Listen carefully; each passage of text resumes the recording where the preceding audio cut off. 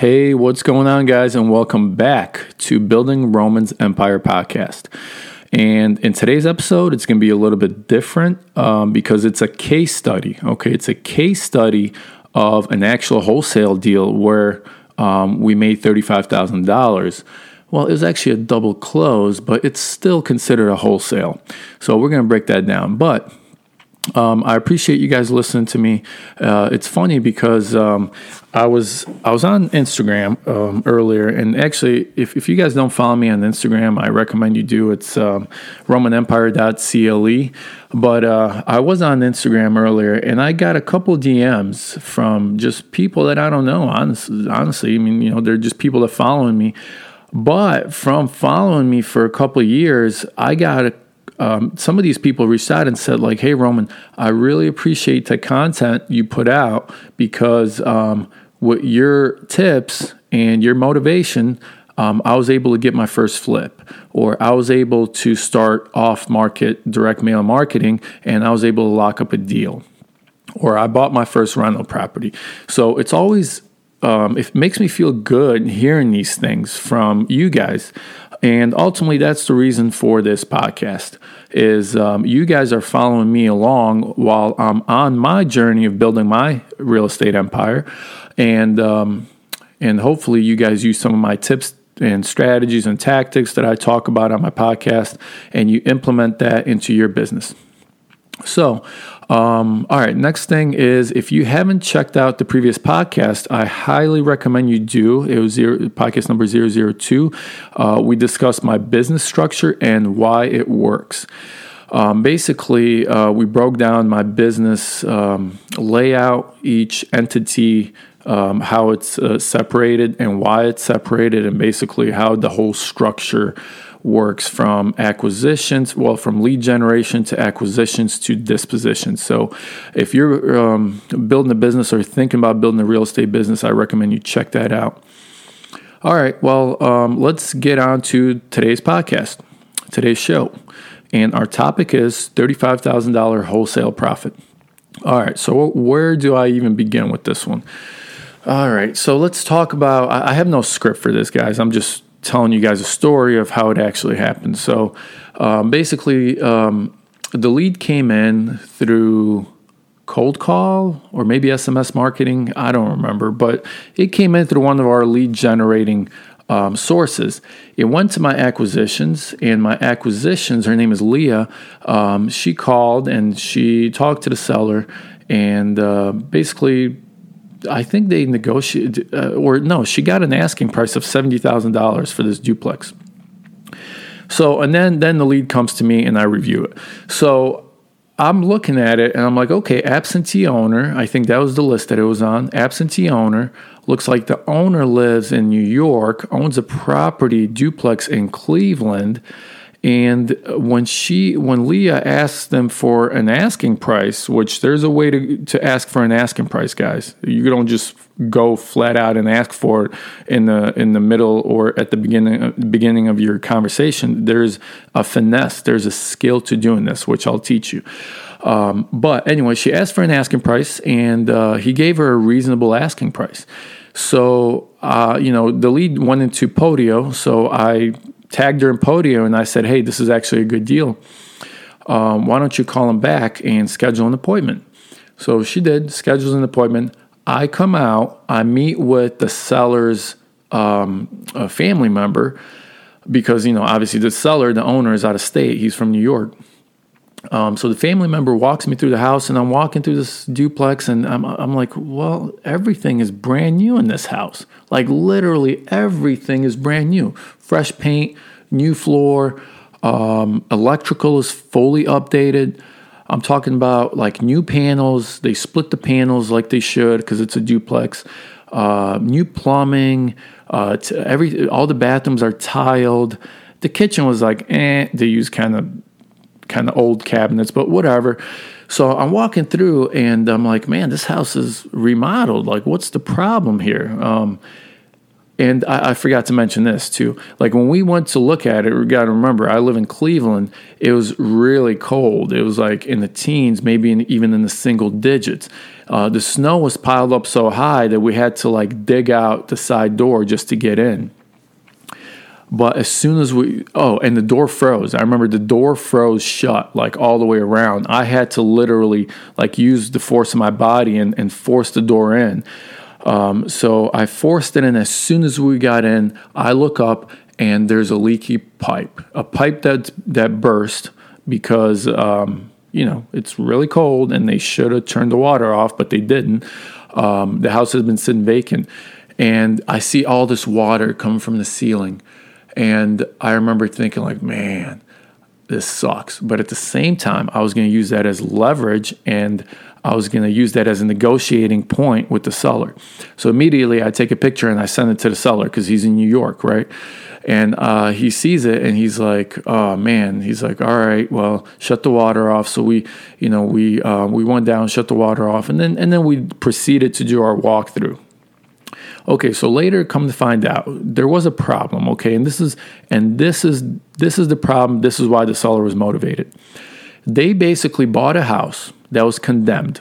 Okay, it was condemned by the city of Cleveland, and they went ahead and fixed it up. They pulled all the permits as they should. When you buy a condemned house, you have to follow the process of how to get it off the condemned list, and you have to pull all the proper permits, and they did, but the contractors that they hired were garbage.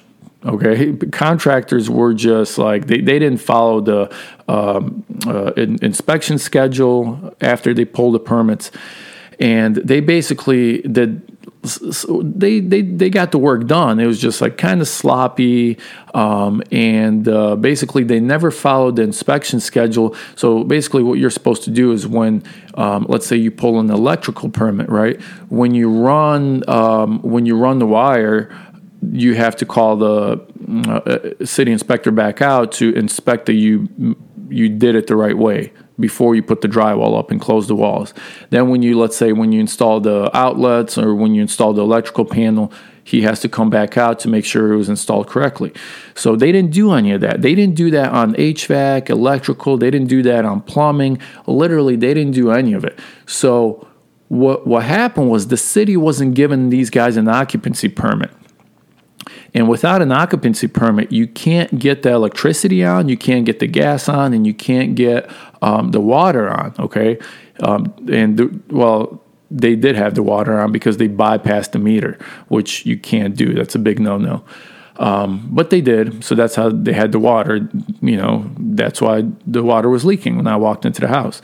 But so anyway, these guys were just kind of jank. They're like a mom and pop investors who do this as a part-time gig, maybe on the side, maybe they have a full-time job, but they weren't really committed to the business, and it shows. So all these issues that I just pointed out and I noticed, I use that to my advantage. So this is where the story gets better. Believe it or not. I actually, while I was there, I took pictures and videos, and we went ahead and came back to the office, uploaded everything, and we text blasted it out to our cash buyers list. And we also email blasted it to our cash buyers list, which I'll teach you how to build a good cash buyers list, by the way, because there's a lot of people who just don't know how to properly do it. The other thing I did was I posted it on Facebook groups, like local real estate investment Facebook groups that I'm a part of, and I highly recommend that if you're trying to get in the business or you're already in the business, you get in on some of these local Facebook groups. There's a lot of deals that get posted in there. So I actually posted this deal on the Facebook group too, and that's where we got our buyer, okay? Well, our first buyer, I should say. So our first buyer came in, and this guy's a big shot, buying a lot of houses. He told me he buys 20 a month. So I was like, oh, all right, cool, 20 houses a month. That's awesome. I was like, he's got some money behind him. He's experienced. He knows what he's doing. So we put it under contract. I was going to make I don't remember what I was going to make, maybe like $8,000, maybe like $10,000 on the first contract. And I was like, whatever, I'm making $10,000, cool.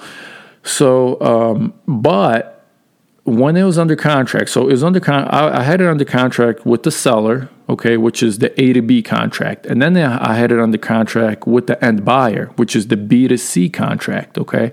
So during the due diligence phase, the B to C buyer, the end buyer, which was the guy that was doing 20 houses a month, came back to me and said, "Did you know that this house is condemned?" And I said, I think so. Seller mentioned something like that, but I didn't have all the details. So he tells me, because he went on the city's website and he checked this. He tells me, he's like, look at all these open permits that they never closed. And I'm looking at it, and literally every permit was pulled but never closed. And I'm like, man. So I'm like, yeah, but you're buying it as is. You do 20 houses a month. Ain't no big thing, right? Ain't no big deal for you, man. He's like, I don't want it. He's like, I don't want to deal with the headache. I don't want to deal with the city. I don't want to. Basically, just started backpedaling and backing out. Well, at this point, I'm like sitting there. Well, man, like if he don't want it, I remember thinking to myself, like if this guy doesn't want it, then why the hell would I want it? But because he's much more experienced than me, at least I thought so. Okay, the story gets better. I thought so, and so I called the seller back because at this point I was backing out too. I was like, all right, this house is garbage. There's way too much that needs to be done. Literally every permit needs to be repulled. You might have to open the walls back up for the inspector to check. So I call the seller back and I'm like, hey, yeah, you didn't tell me this. You didn't tell me the house was condemned. You didn't tell me the issue with the permits. We checked with the city. There's tons of issues here. I'm like, listen, I'm backing out of the contract. I don't want this thing. This is a headache. And he immediately said, well, listen, man, I'm motivated to get rid of this thing. So name your price. And I told him, for me to buy this, I have to get it next to nothing. That's what I told him. For me to buy this, I need to literally buy it for next to nothing. So I don't think I mentioned this, guys, but I had it under contract at the time for $76,000. Okay, and I thought I could sell it for around $100,000. Well, after I called him and gave him this bad news, I said, next to nothing. And he goes, what do you mean? And I said, $20,000. And he goes, dude, I can't do that. And that's when he said, I'm all in at 50. So I'm like, okay. So at this point, I knew that he has $50,000 invested into this house, okay, with the purchase and remodel. But he was selling it to me with the original contract price of $76,000. So I already saw that he's trying to make $26,000 here, okay? So when I called him back and I dropped the news on him that I don't want it, he immediately backpedaled and said, I'm all in at 50, name your price. And that's when I said 25.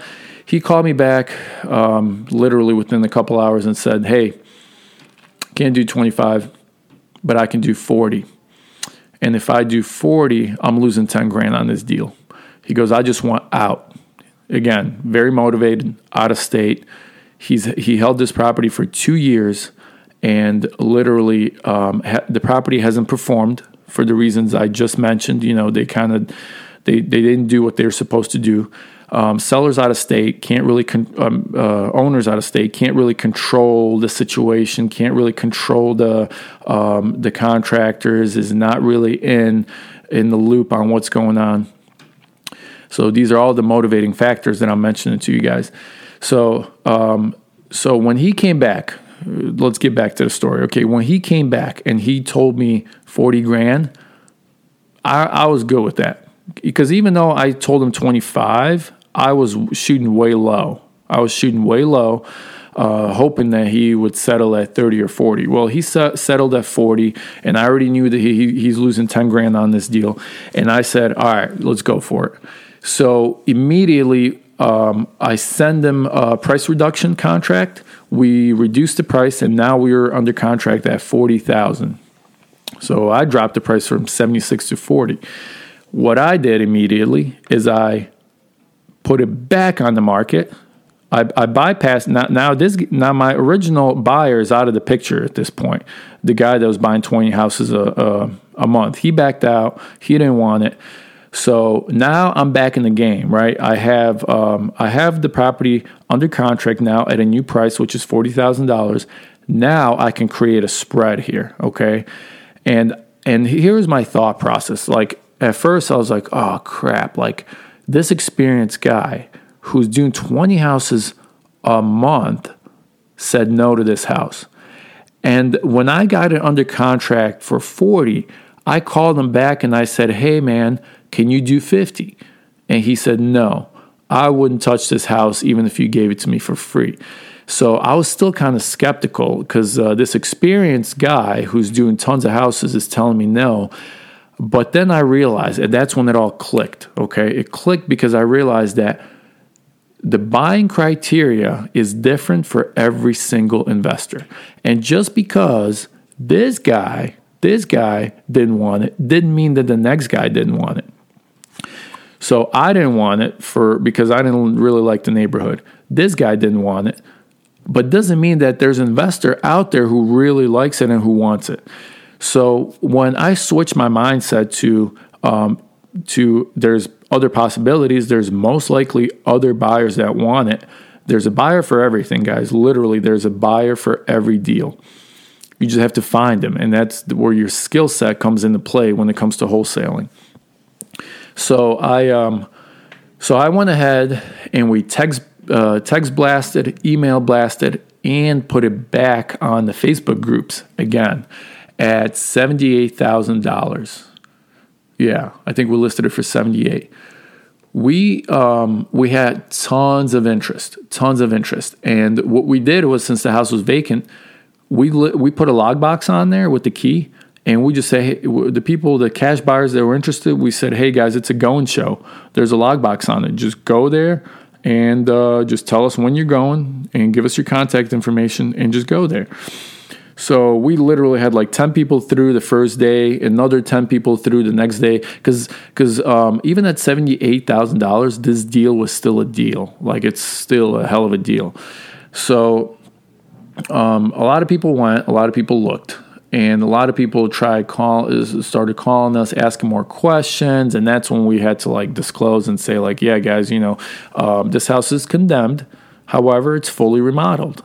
It is condemned, but it's fully remodeled. So if you have the time and the patience to deal with the city and their BS, then it's still a deal. It's a hell of a deal, actually, because duplexes in my area, in that neighborhood, usually go from about 115 to 130, and especially remodeled duplexes. Now, this duplex had new everything on the inside, new electric panels, new roof. Siding was new. Windows were like 5 years old. So it was a legit duplex.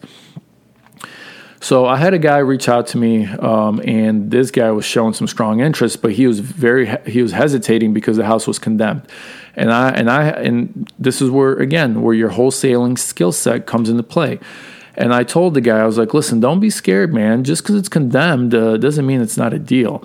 And I actually had the inspector's phone number from the city that I got from the permits from the county website. And I said, here you go, man. Call this guy up and ask him about the issues, and he'll explain to you better than I can. So this particular buyer called the inspector, and he got all the information that he needed. So basically, I guess the inspector calmed him down and reassured him that it's going to be okay. So he calls me back, this guy, and this cash buyer, and he says, hey, Roman, listen, I talked to the inspector. Inspector says, don't worry, all these issues can be taken care of. Let's do this. And I literally sold it for $78K. Or wait, 76. I dropped the price for him by $2,000. So it was under contract for 40. There was some holding cost and closing costs. So all in, we assigned it to this guy, the end cash buyer, for 76. We were under contract for 40. Assigned it for 76.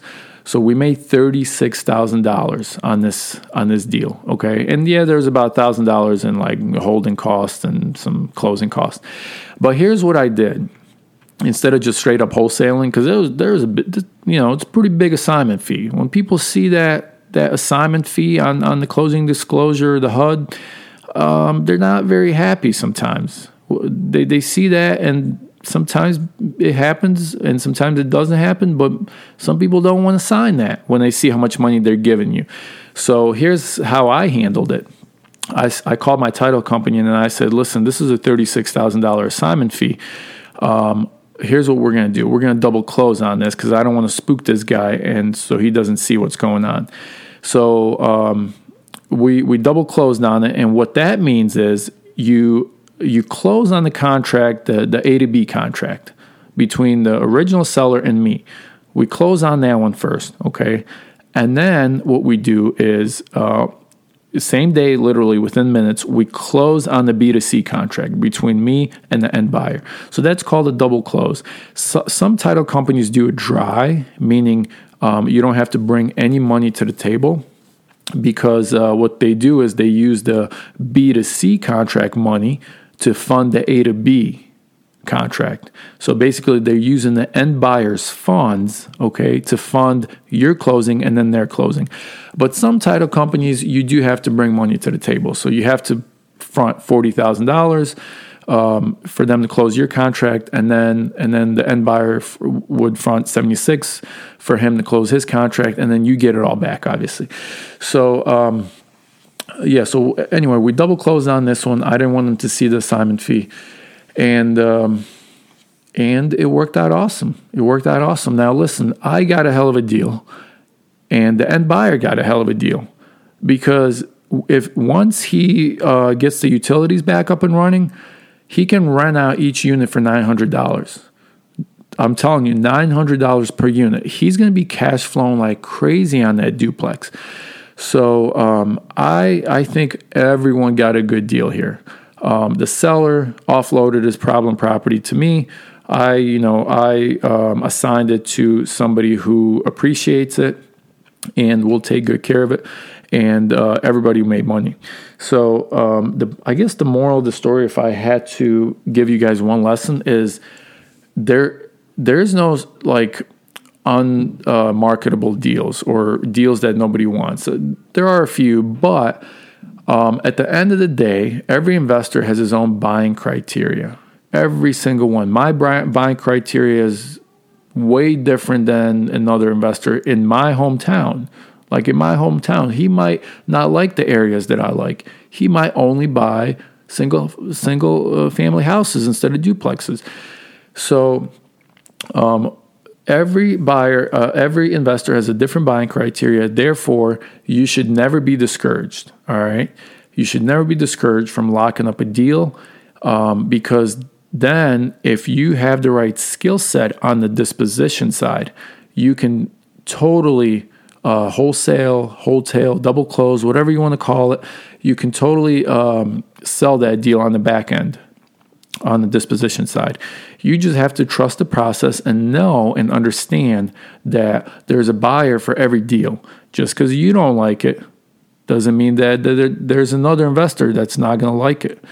Just because a guy that's doing 20 houses a month said no to you, don't let that discourage you. I didn't let that discourage me. I actually said, you know what? He don't want it. All right, forget it. I'll find the next guy who does want it. And I guess I should mention this too. And I remember even thinking like, man, I'm getting a duplex for $40,000. Like $40,000. Everything is brand new in this thing.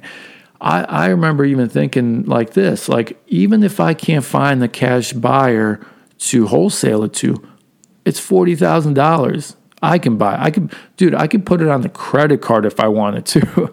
So in I thought like, all right, even if I do buy it, if I can't find the cash buyer who wants it, I'll just buy it for $40,000. I'll do all the legwork on working with the city and like all that nonsense, getting the utilities back up and running. Like that didn't scare me. I knew that I can get it done if I put my mind to it. And I knew what duplexes cost in that area. So if I got all that stuff done, I could have sold a duplex on the market for 130. So now we're talking $90,000 profit. Okay. Now here's why I chose not to do that, and why I just went with the double close with the assignment, because at the time, I think we had like 3 projects running at once. So I didn't want to spread myself thin. And this was a sure thing. Like these 35K were coming in. Like this assignment was going to happen. So I took the easier route for a smaller profit because I had too many other projects going on at once, and I didn't want to spread my attention too thin. So I chose to go the quicker route. But I'm just telling you guys, this is the multiple exit strategies comes into play. If you have those multiple exit strategies, and if you don't sell a deal, or you don't assign a deal, or you can't find a cash buyer or whatever, don't be a one-trick pony. This is when you come out and you say, all right, I'll take it down myself. I'll sit on it for a little bit, and then I'll go ahead and flip it for a 90K profit. So I was totally open to that idea. I was actually kind of hoping that would happen. Just so I can make that 90K. But at the same time, I was looking at our lead flow, and we had, like I said, 3 deals going on at the same time, like 3 construction projects at once. And I saw that we had like 3 more coming in possibly next month, and I just couldn't handle all of it. I guess I could, but then again, do I want to spread myself too thin, or do I kind of want to go at my own pace? This is where you come in and you design your own business, you design your own lifestyle, you do what you want to do, and you make the best decision for you at that moment. And what I did was I just went ahead and wholesaled it. Hey, I'm happy because I can sit here now and I can tell you guys a story, and hopefully you took a lot from it. I think there's a lot of nuggets in there, a lot of tips that you guys can use in your business. And if not, if you just listen to this just because you're entertained, then great, cool. I appreciate that too. All right, guys. So a couple things. If you're not following me on Instagram, go ahead and follow me, romanempire.cle. I'll be putting out more podcasts like this every so often. We'll just do a straight case study podcast, which I kind of like because I get to dive deep into every detail of a deal that I did. Sometimes it'll be wholesale. Sometimes I'll be talking about flips. And sometimes I'll be talking about wholesales and rental properties too. So I'll give you guys tons of case studies, okay? All right, well, I hope you enjoyed this, guys, and I'll see you on the next podcast. Peace.